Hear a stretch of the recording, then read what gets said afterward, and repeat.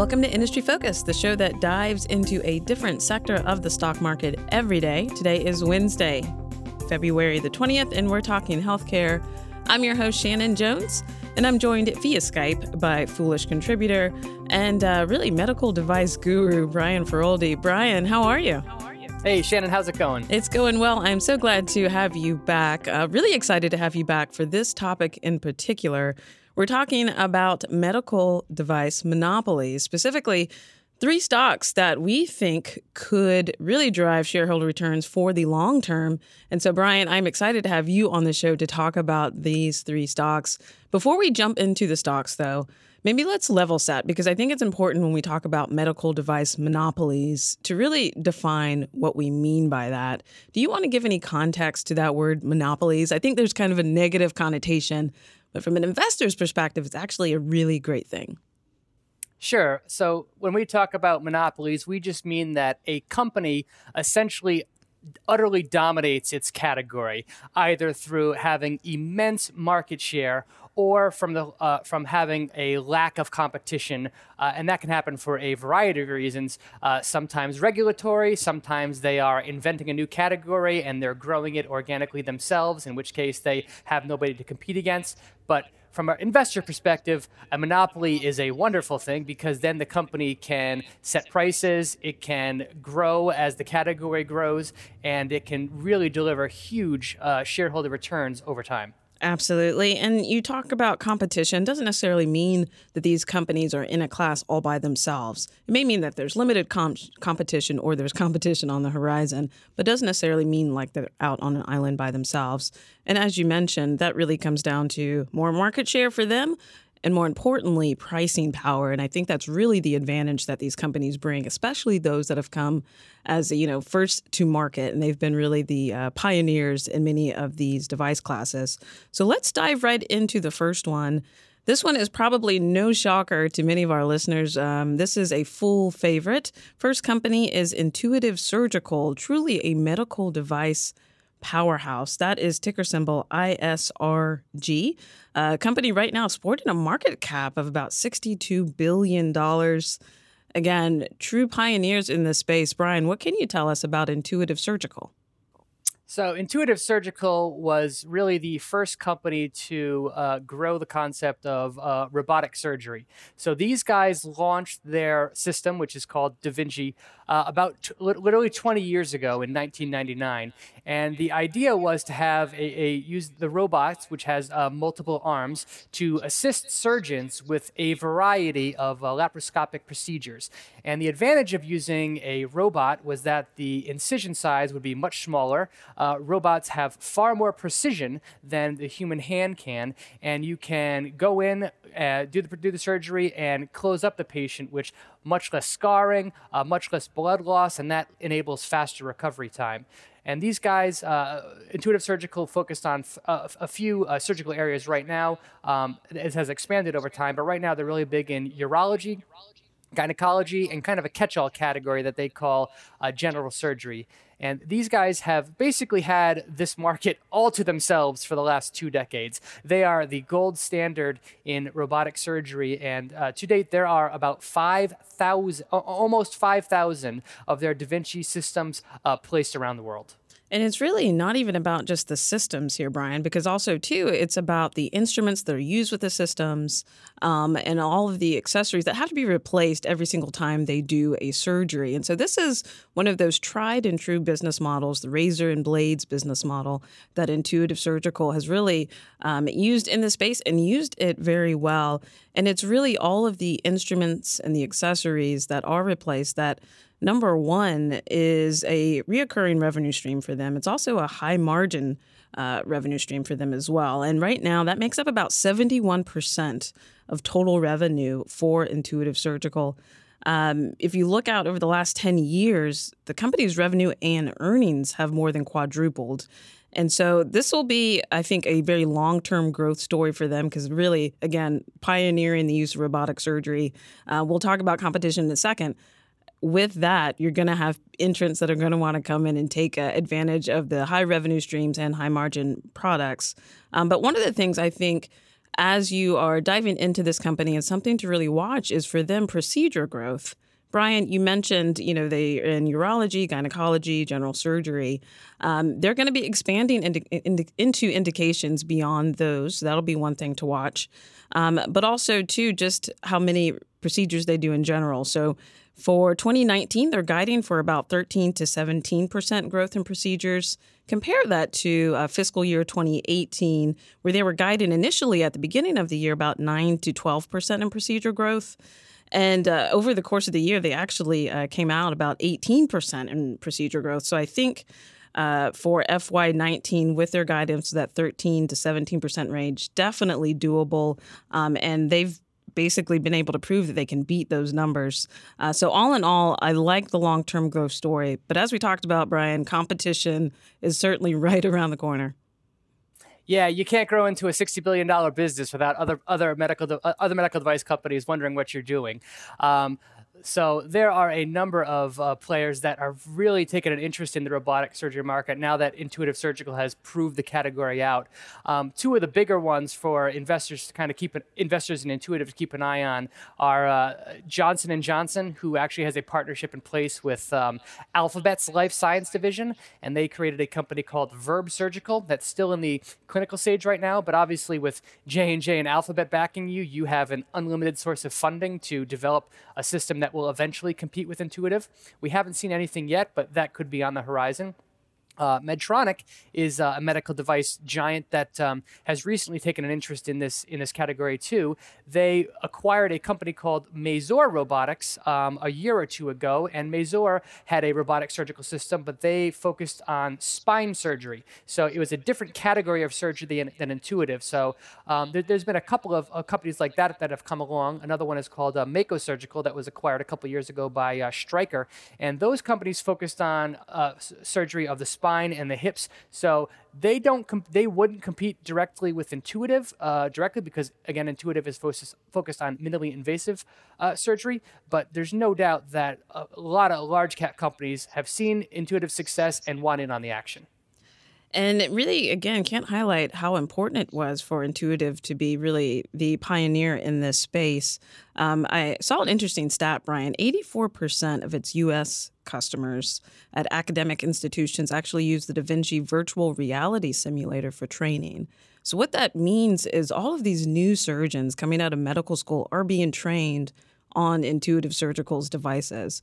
That's huge. So that means not only are they being trained on it, more than likely many of these large hospital systems, which are connected with these academic centers, are going to be continuing to use the same Intuitive Surgical devices beyond their training. And that really then basically now you're looking at really high switching cost. So why would they go and buy one of these competitor products when their surgeons have already been trained on these devices? They know it well. I think this is a huge, huge advantage that Intuitive Surgical has. And just looking at it, I think not only is that a huge advantage for them, but they've also got a growth story internationally as well. We talked about the U.S., but internationally, really it'll come down to places like India, Taiwan, and China, where they're already starting to enter those markets. I think that'll be really a key story to watch as well.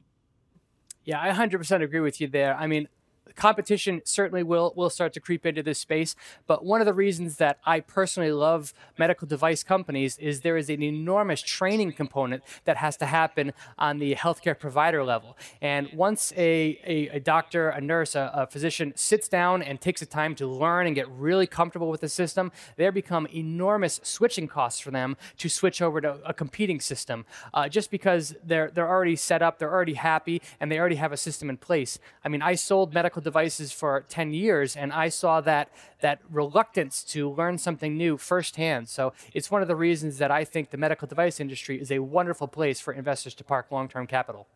Absolutely. So next up, let's talk about another medical device company, one that was actually one of the top performers of the S&P 500 in 2018. And that company is Abiomed. That's ticker symbol ABMD. Was up over 73% in 2018. Brian, here's another medical device company really focused on minimally invasive techniques and products. This is a company you actually got an opportunity to interview recently as well. What can you tell us about this company?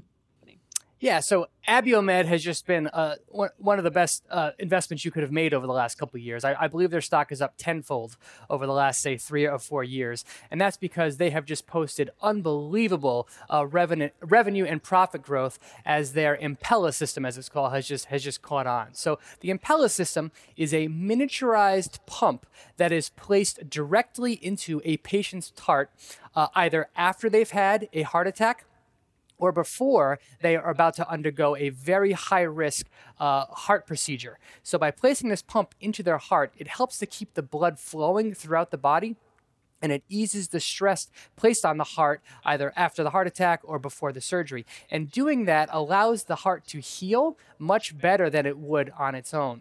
So, and in Abiomed's case, they are the only FDA-approved device, that minimally invasive miniaturized heart pump that is on the market right now. They literally have a monopoly in their category. They are actually displacing an older technology that isn't nearly as clinically as effective as the Impella system is. And I love just how laser focused this company is on the cardiology space. So they've got the Impella device for, as you mentioned, these high-risk procedures, especially after a heart attack, but they're even looking to expand into other cardiac therapeutic indications as well. So they've got also a long runway. One thing that I did notice, a recent study showed that the Impella device actually increased survival rates by 24%. In patients that went into cardiogenic shock. So not only is it helping to expedite recovery, but it's really hoping to increase survival as well. The reorder rate for the Impella devices, Brian, astounds me. The heart pump continues to be strong at 100%. It's going to be tough for any sort of competition to try to come into this space, I think. Yeah, one of the questions that I had for the management team when I got to sit down with them was, what's going to prevent somebody from coming in and knocking you guys off your perch? And they had a number of answers for that. And one of the big ones was just the training. I mean, I've seen this company's training facility. They fly doctors in from all over the world. They host regular chats and video conferences to make sure that people that are using this device really understand it fully. So this is a company that is laser focused on training and developing as many relationships as possible with worldwide leaders in heart surgery. So they just have a tremendous lead right now. And the thing that I find really compelling about their story is that in the U.S., which is their most developed market by far, their penetration rate is only about 10%. So only about 10% of procedures that could use Impella are currently using it. And if you zoom out to the rest of the world, I mean, right now they're only in Germany, and they just recently launched in Japan. So this company still has a tremendous runway for growth ahead of it. And that's super attractive, given that they are, again, the only FDA-approved miniaturized heart pump on the market. And it doesn't just stop there. There are a lot of competitive advantages that I think Abiomed brings to the table. First of all, it's got over 200 patents right now, and then several hundred waiting to be approved as well. Not only that, you're talking about support. Brian, you mentioned about the training that's involved. 70% of Impella procedures have an Abiomed employee right there, which obviously strengthens that relationship between the company and many of these larger hospital systems. And then, two, it's data. So I was fascinated by this, but all of the Impella devices that are in use actually send back data in real time to the company, which then allows them to provide continuous support to start. I could see that data even continuing to be used in other ways as well. So they've got a number of really interesting competitive advantages in and of themselves. This is another company to watch, also, too, when it comes to international expansion. You mentioned Germany, you mentioned Japan. Japan is actually the second largest medical device market in the world. I think that's going to be critical to their long-term growth story as well. Yeah, I 100% agree with you there. And there are so many other countries for this device to be used in over time. And they also have multiple clinical studies going to expand the number of procedures that it can be used in today. So the market opportunity is huge. Now, with that in mind, there are, of course, a number of companies that want in on this space. The same names we keep hearing about over and over again, but Medtronic has eyes on this. There's also Abbott Labs, and there's a couple of companies that are no slouches themselves, Edwards Life Sciences, Boston Scientific. They are all interested in this space, and they're all developing their own technology to eventually compete with Abiomed one day. But for those devices to get on the market, they would have to clear a significant regulatory hurdle. And then again, right now, Abiomed has a huge head start, a multi-year lead on all of these companies. So I have a hard time seeing anybody else come into this market and knocking Abiomed off its perch. Totally agree. Let's talk about our last stock. This one is so interesting to me. Number one, because I don't think it's nearly as well known or recognized as the other two that we talked about. But I'm even more fascinated by its technology. So the company we're talking about is actually targeting one of the hottest areas of investment in healthcare, and that's really cancer oncology. We've talked about it a lot on Industry Focused Healthcare. But I would say probably the riskier of the bunch. The company is called Novocure, and that ticker symbol is NVCR. And Brian, what can you tell us about their innovative approach to treating cancer? And Novocure is really an odd duck in the healthcare world. They are a medical device company that is targeting cancer. And they developed this therapy, which they called tumor treating fields, or TT fields. And what they basically found was that if you create an electric field, it will and tune it to specific frequencies, that it inhibits cell division in cancerous tumors. And so this is the device that they have FDA approved. It's on the market. You put it on your head. It looks like a swimming cap, basically, with some cords coming off. And this cap creates a continuous flow of electric fields that disrupt cell division in brain cancer tumors right now. That's what it's FDA approved for. And it sounds crazy because there are no side effects. It is just something you wear on your head. But they have clinical data that proves that if you use this device alongside standard of care chemotherapy and radiation, that it leads to better health outcomes, longer life. And in fact, they recently came out with a study that showed the longer you wear it, the higher the benefit, which makes sense given that the therapy itself works. So these guys they were laughed at when they first came out because the concept was so radically different than anything else that was out there. Most people are used to treating cancer with either surgery or with different chemotherapy. The idea of treating it with a medical device was basically crazy, but these guys have been at it now for over 15 years, and they've had it on the market for more than 4 years now, and they have long-term data that basically proves that using this device does work.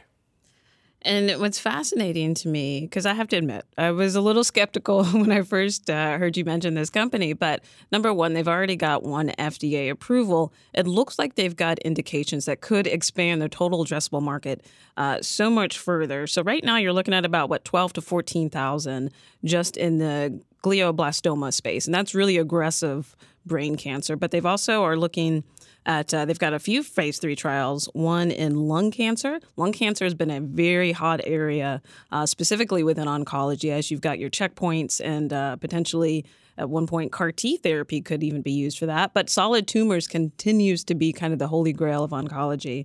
You've also got pancreatic cancer, and then you've got your brain metastases. So basically, the stat that I came across, an estimated 24 to 45% of all cancer patients, not just those with brain cancer, in the United States have basically these cancer cells that have made their way to the brain. That could widely expand their total addressable market if they go after that. Right now, it looks like that is in a phase 3 trial in and of itself. So you've got multiple shots on goal with this company. I think what's even more interesting is being able to see this therapy in combination with some of those tried and true therapies like checkpoint inhibitors, like CAR T therapy. I think it becomes a much more interesting concept, and even more importantly, potentially a more efficacious treatment if you can combine the physics behind this company with also, too, really the pharmacokinetics that are happening with many of these drugs. So all in all, a lot to like with this company. We'll have to wait and see if they're able to basically expand their pipeline and get some more approvals, but really, really interesting one to watch. I'd say, Brian, of the three, probably this one riskier out of the bunch. Would you agree?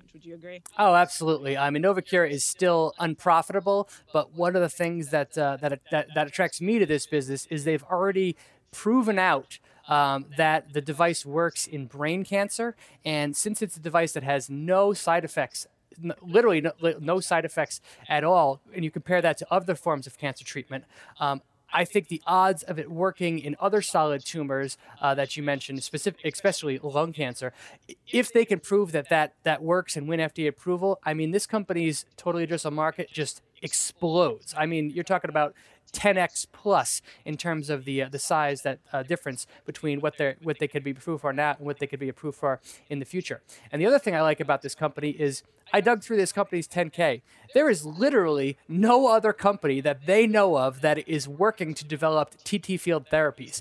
The only competition that they could think of was to talk about other biotech drugs that could potentially render their technology useless one day. But this is a company that if TT Fields is the real deal, you do not have to worry about anybody else coming in and encroaching on their space at all. So that's very attractive. Great. So, Brian, to close us out, any closing thoughts, any words of wisdom for investors out there thinking about investing in these medical device monopolies? Yeah, I would just say get to know them. I mean, one of the things that I love about the medical device industry is that once a company shows success and gets out there and gets training, it becomes huge. The switching costs to go to a rival device are just huge, and I got to see that firsthand when I was working in the industry. But I know that medical device stocks don't get enough attention, enough attraction from investors because they can be hard to understand. But they can be a very lucrative place to invest. So just give them a chance. That's right. And 2018 was the year of medical devices. Those were the stocks that outperformed even the biotechs that are out there. So a lot to like in this space. Brian, we'll have to do this again, maybe give some updates on some of these top stocks. Sounds like a plan to me. Sounds like a plan. Well, that is it for this week's Industry Focus Healthcare Show. Thank you so much for tuning in. As always, people on the program may have interest in the stocks they talk about, and the Motley Fool may have formal recommendations for or against. So don't buy or sell stocks based solely on what you hear. This show is produced by Austin Morgan. For Brian Feroldi, I'm Shannon Jones. Thanks for listening, and Fool on.